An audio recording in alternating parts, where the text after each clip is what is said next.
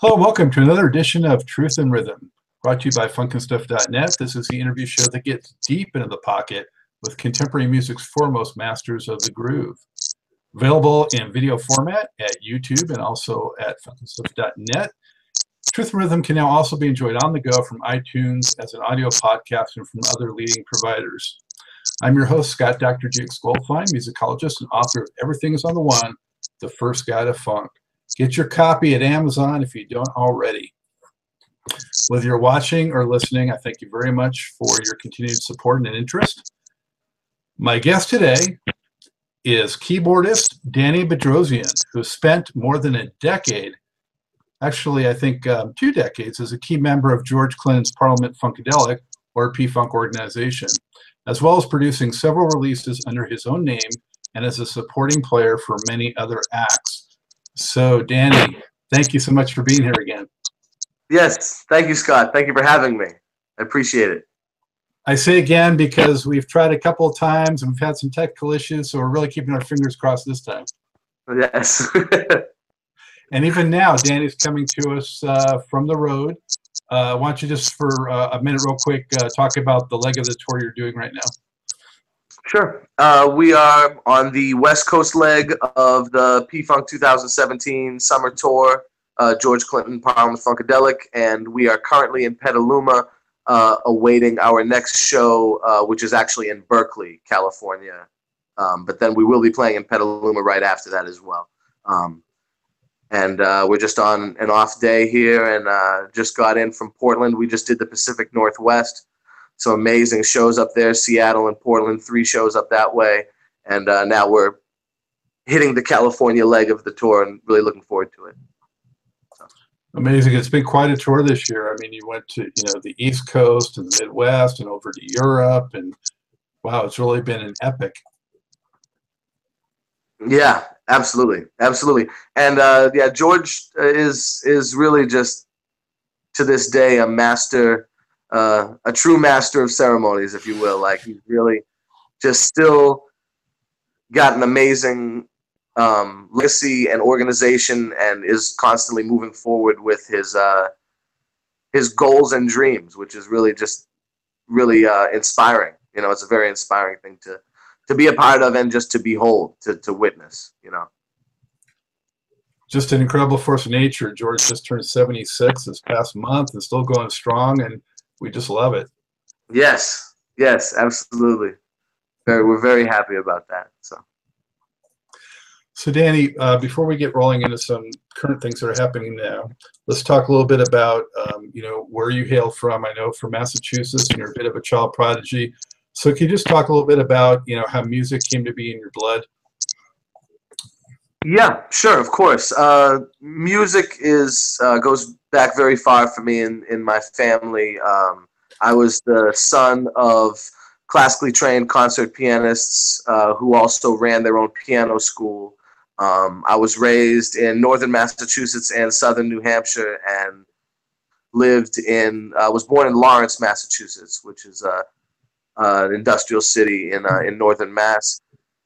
Parents hailed from Worcester and from Lawrence, my mother and father respectively, and were and are genius concert pianists, and really ingrained and enriched my sisters and myself and our lives with our classical piano training. We were enrolled in the school, continue to have to this day, and it was an amazing musical experience to have, an amazing training to have, practicing every day, lessons every week, recitals seasonally, and competitions as well. And being a part of that experience was something I don't want to say I took it for granted, but I definitely didn't realize the vitality and importance and how much musical nurturing went on a minute-to-minute basis in my upbringing. So I'm really ecstatic now when I think back about it, about how awesome that was. And my house, most of the times, there was more than one piano playing at all times. So, because the school was in the house. So you know, we had students coming over, and you got to meet people from all walks of life. And it was just really an amazing experience. And I wouldn't trade that for the world. You know, it is what made me the player that I am today. And I wouldn't be the type of musician I am today without that formal classical training. Also, it's my father who, you know, took me to my first James Brown concert and introduced me to other forms of music as well. So they're also both incredible singers. We sang in the choir because they always did church gigs. My father was a choir director at a local church. My mother was the organist, and they did various church gigs at different denominations over the years. And a lot of times my sisters and myself were in those choirs as well. So we had that vocal training that went on for a lot of years, that SATBB group vocal harmonizing and stuff like that was also in my blood. So those are a big part of why I am the musician I am today. So yeah, and they are to this day the most brilliant concert pianists I've ever seen to this day. So. Wow, that's something else. So, you know, what's very cool about that especially is not only were they so gifted musically, it sounds like, but also that they had an open mind as to different types of music, and they were willing to expose you to that. Danny, I'm wondering, you know, how much do you think that your ability then is, you know, nurture versus nature? I've heard this before, and I've talked about this at some length before. I think it might be 50-50. I don't really know if we can truly pinpoint, but both of my parents also came from fairly musical families. Most of my aunts and uncles are musicians as well, or singers. There was a lot of that on both sides. And excuse me, after doing a DNA test and finding out about on my father's side that our real last name was Orbelian, not Bedrosian, and the Orbelians were a royal family of Armenia, and they must have had to change their name to escape from one of the persecutions by one of the Turkoman tribes at a certain point. But they decided to change the name, but for whatever reason, the Orbelians, even after they lost their power, remained in the arts very heavily. And most of them are conductors and composers and pianists, a very large number. And the ones who aren't are like archaeologists and museum directors at the Hermitage in St. Petersburg, and very like auspicious places in terms of musicology and ethnography and archaeology and things like this. So I think it's just in my blood as well. Especially after taking the DNA test, I think it's much more ingrained than I knew, you know. But I think it's a little of both. I think it's definitely a little of both. Without the training, I wouldn't be where I am. I would just maybe have some inert version of it, and without the it being so far back in my blood, maybe it wouldn't have been something I would have given so much interest to. So I think you need both, you know. Very interesting.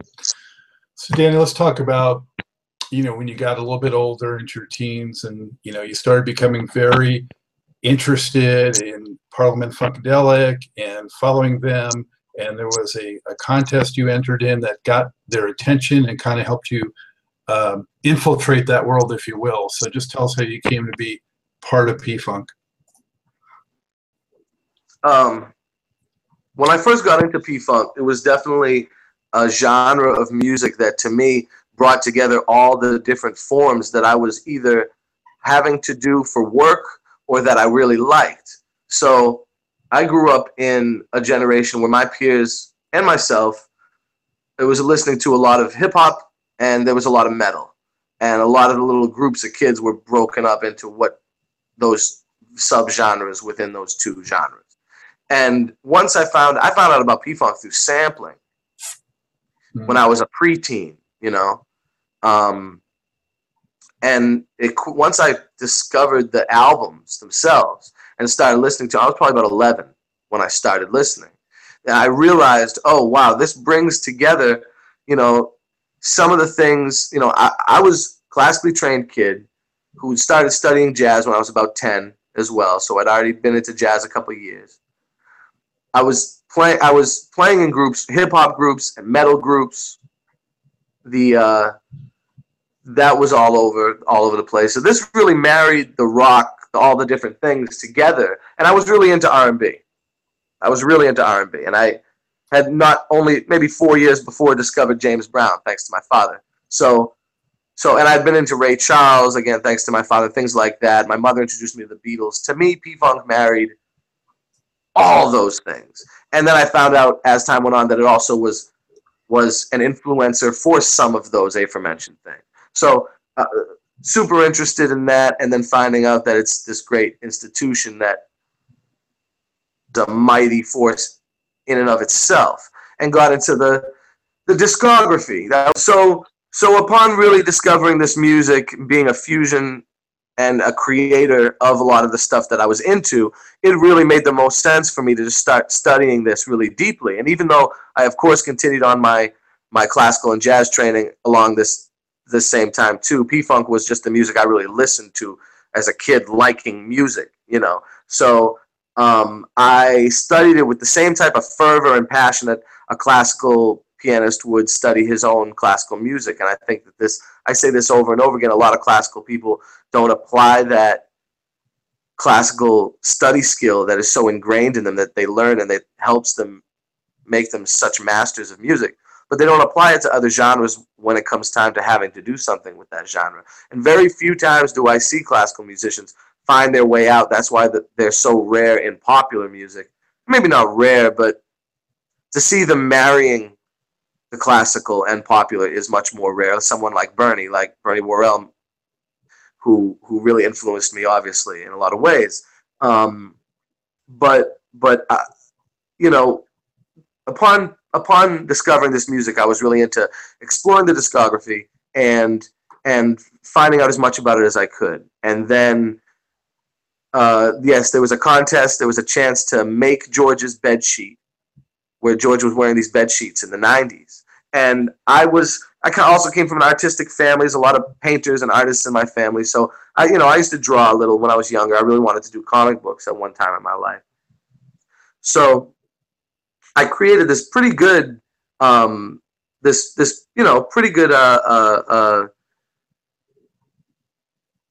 bed sheet for him that had all these different drawings and different characters from the legacy of the mythology of P-Funk. It had lyrics written, all these colors, and Rump of Steelskin on the front, and the One Nation flag on the back, and aliens, and it was cool, and got to meet the whole band, including George, and drop off the bedsheet. He wore it at the show, and I took every chance to drop off my music upon meeting those guys, and several of them liked what they heard, and it led to a friendship that allowed me to come down and do session work in Florida as a still teenager by this point.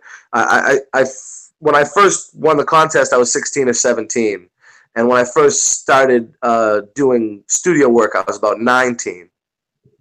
But something George had said to me himself was, finish school, because I had told him my intent, my hope was to, land a job or some kind of work with the band. I was really interested in it. And I told him about my studying over the years of this group and its legacy. And to the point where even when I was a teenager, I'd sung for him some songs from like the band's catalog, but from like the 60s, from like the Northern Soul era. And that really impressed him. And he was just like, always like, oh, wow, Danny, finish your school. But when I was still in college, I attended university in New Hampshire. I had the opportunity to do those sessions. I was still a teenager at the time, 18 and 19. And then by the time I was in my early 20s and finishing up college, I had started doing some teching gigs for the band, just in the Northeast, but doing tech work for Jerome Rogers and for Razor. And those were my first gigs. working at a show, just doing keyboard technician, providing keyboard tech stuff. And then after I finished college, I moved down to Tallahassee, not with any necessary promises in mind, just hoping that I could land some kind leap of faith. Leap of faith. Yep.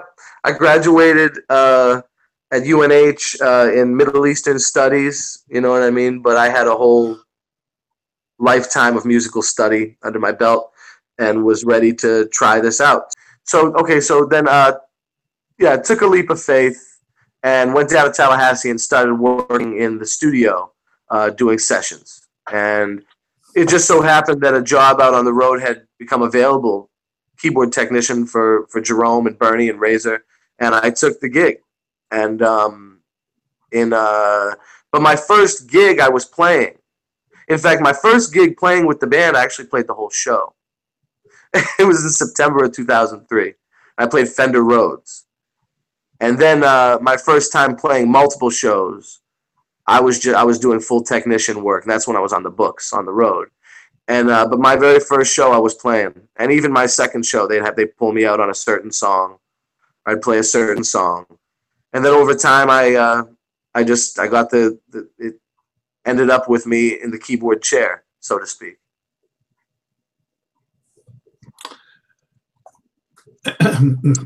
So you mentioned, when you got into the back discography and all that, I mean, I just remember thinking back, when I first got into that and what an amazing world it was to discover, and just, all the mythology and all the different configurations. And, it's just such a deep, complex, amazing world. Anyone who first gets into it, there's nothing quite like that experience.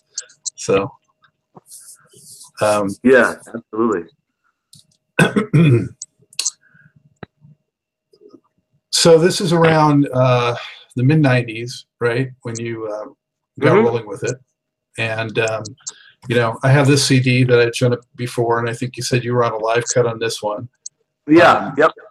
But it wasn't until the next one that you really were doing a lot more session work, right? Yeah, well, it's funny because, I started doing session work before I was even in the band. So, that's the way that the releases go. George is, much like how Miles Davis was, very much in charge of his releases and how they're carried out. A session may come from a whole different decade that gets released later, and of course evolves over time in terms of the mix and how George decides to produce it. But no, I was doing as many sessions before I was even on any of the albums as I was when I was on the album, if that makes sense. In fact, a lot of times once the guys go out and do more live work, the unwritten rule is that they somehow do less sessions. But at one point, I think I did, and then I kind of went back around to doing more sessions again, even though I was still a live guy, if that makes sense. No, 2005 was How Late. I had already done vast swath of sessions, but I had already been on a few live albums before that too. So if you count live albums, the first live stuff I was on was the two instant live, live in Atlanta and live in Portland, Maine. Yeah. I'm on like one cut on each of those. And then I was on the whole Montreux, live at Montreux Jazz Festival, DVD and CD release. That's me and Bernie. And then How Late. And I'm on, but like I said, the ironic thing or whatever is that the cut I'm on How Late is a live cut. And then there are several other live video and CD releases before I was on Gangsters of Love. And that's a studio cut. I'm on that alongside Kendra and George and Chavo Odagian from System of a Down. And we wrote that song, Stillness in Motion. And then after that was Shake the Gate. And I did a lot of this stuff simultaneously on Shake the Gate, and then also on the upcoming. I'm on even more stuff on the upcoming Parliament album as well on Medicaid Fraud Dog. Yeah, I wish I could hold that one up, but I can't. Right, but I'm on about 17 cuts on Shake the Gate though, and I'm on a lot of the ones on there. Pole Power, Meow Meow, Get Low, God, there's I'm gonna be your dog forever. Yellow Light, Catching Boogie Fever. There you go again. There's a lot. Like I said, 17. I'm on 17 on there. I can't remember all of them, but a bunch. Brothers Be Like George and all that. And I'm proud of the keyboard stuff I did on there. I was really psyched to be on tracks that were also had Sly Stone on them and David Lee Chong and the Detroit Symphony Orchestra and Fred Wesley and so it's an honor. It's a real honor and I'm proud of the stuff I did on that album. I really like that album. It's got a ton of stuff. I mean, there's a lot.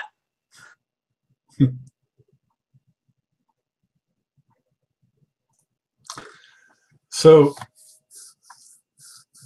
back when you first got with the band, I'm thinking, the first one or a few times that you were out there just playing with them, were you just thinking, man, somebody pinch me? And were you also thinking, man, if I blink, this might go away? Or did you feel like, man, I'm at home?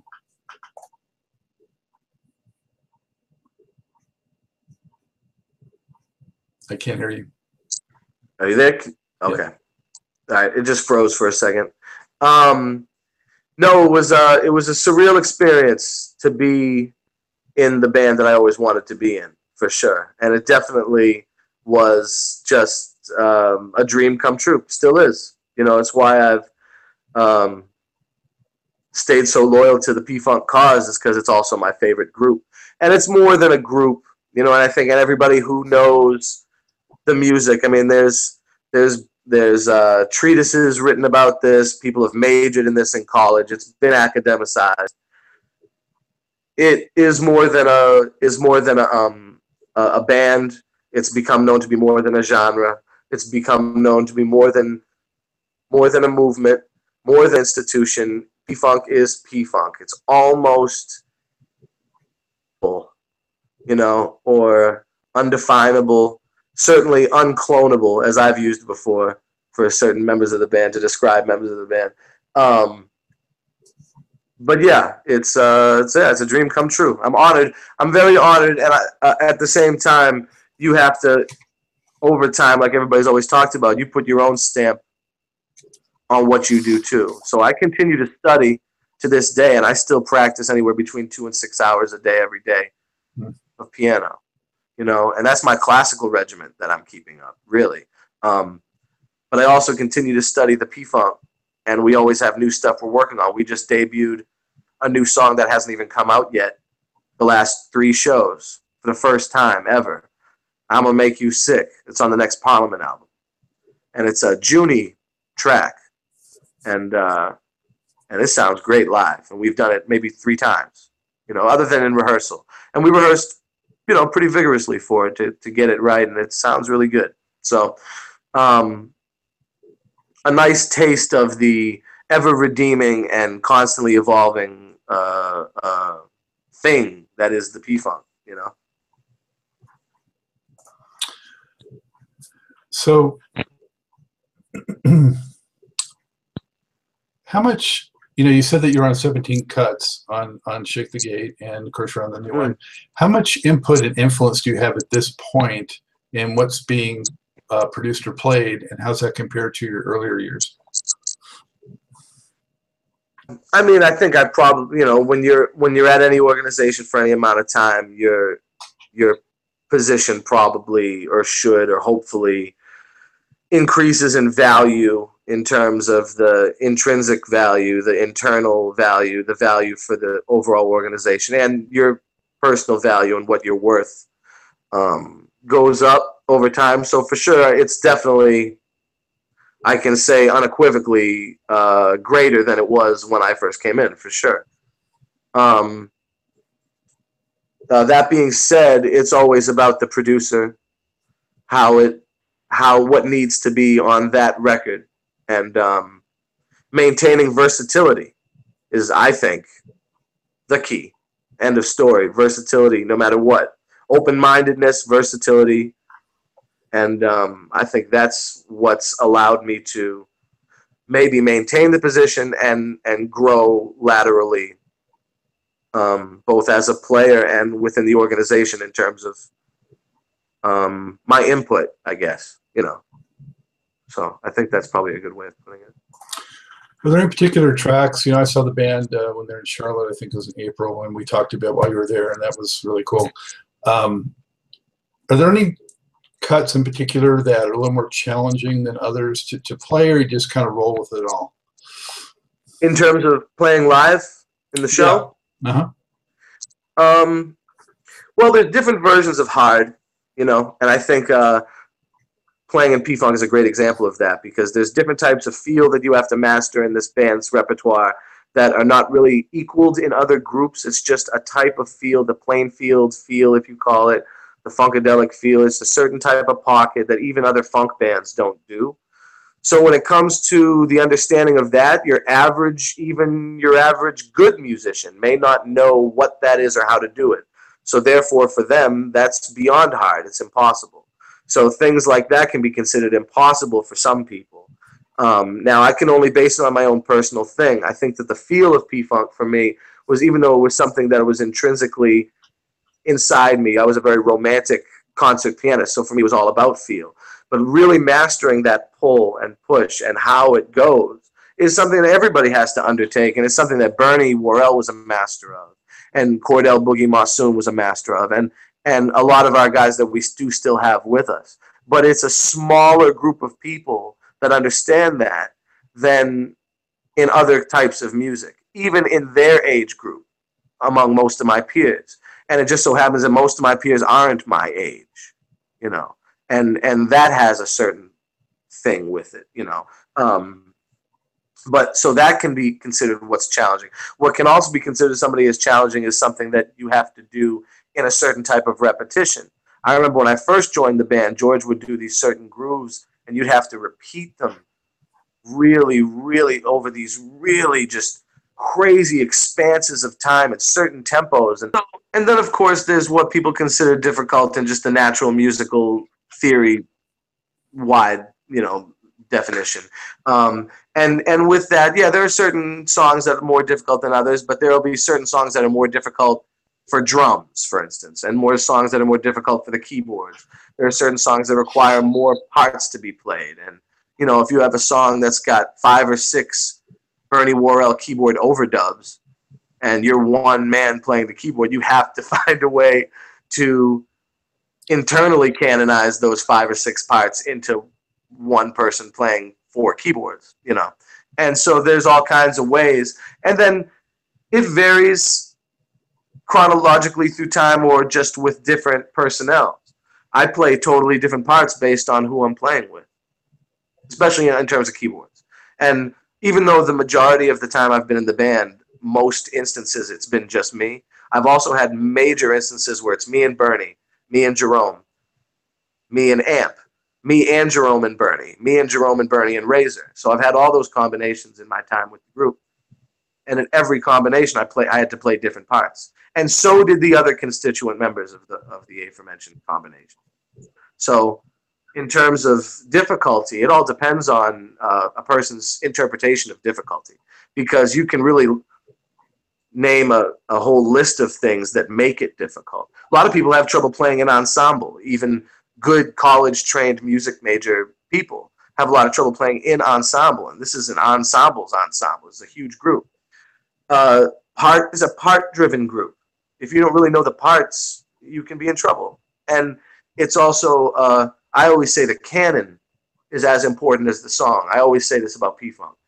And with any song, you have different versions of that song, the way it was played by subsequent members over time, the way the different versions of the songs that George released, like Red Hot Mama or I Want to Testify, for instance, or The Goose.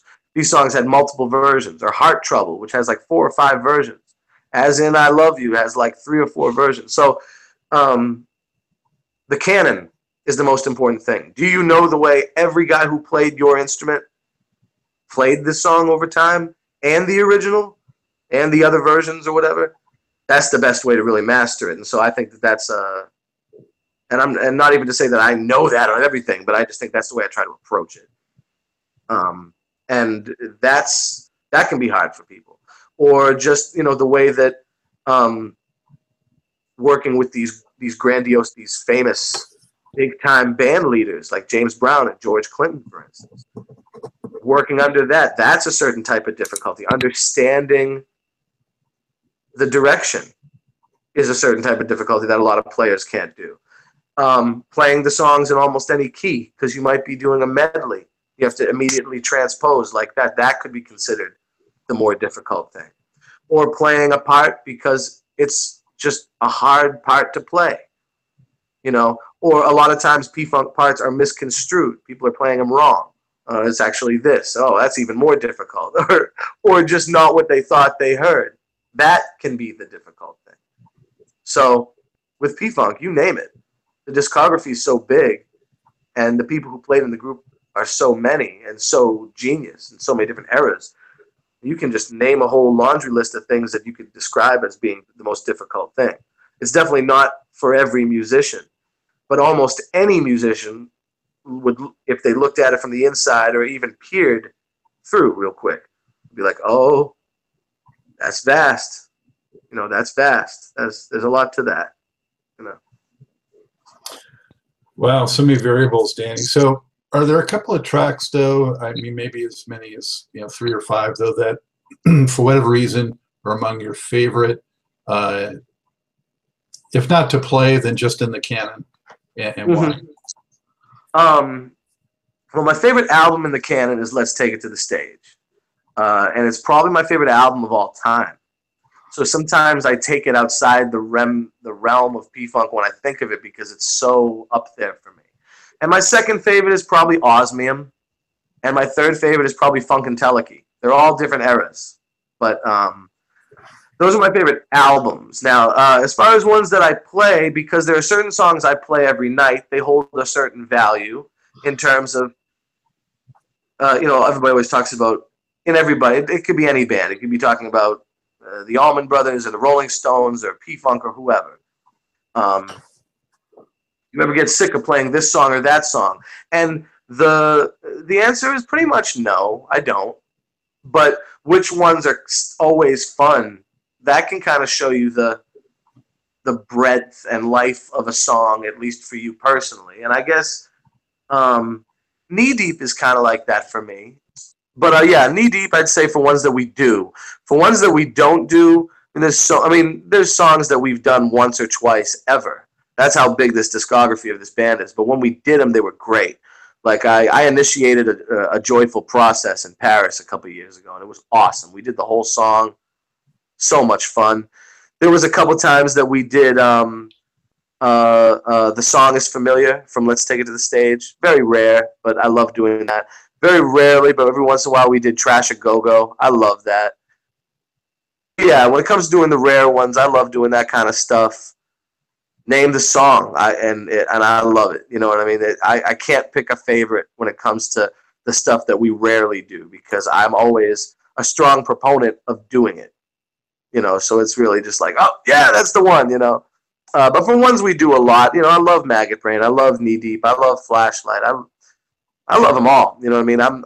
I'm happy to play this music still. It doesn't.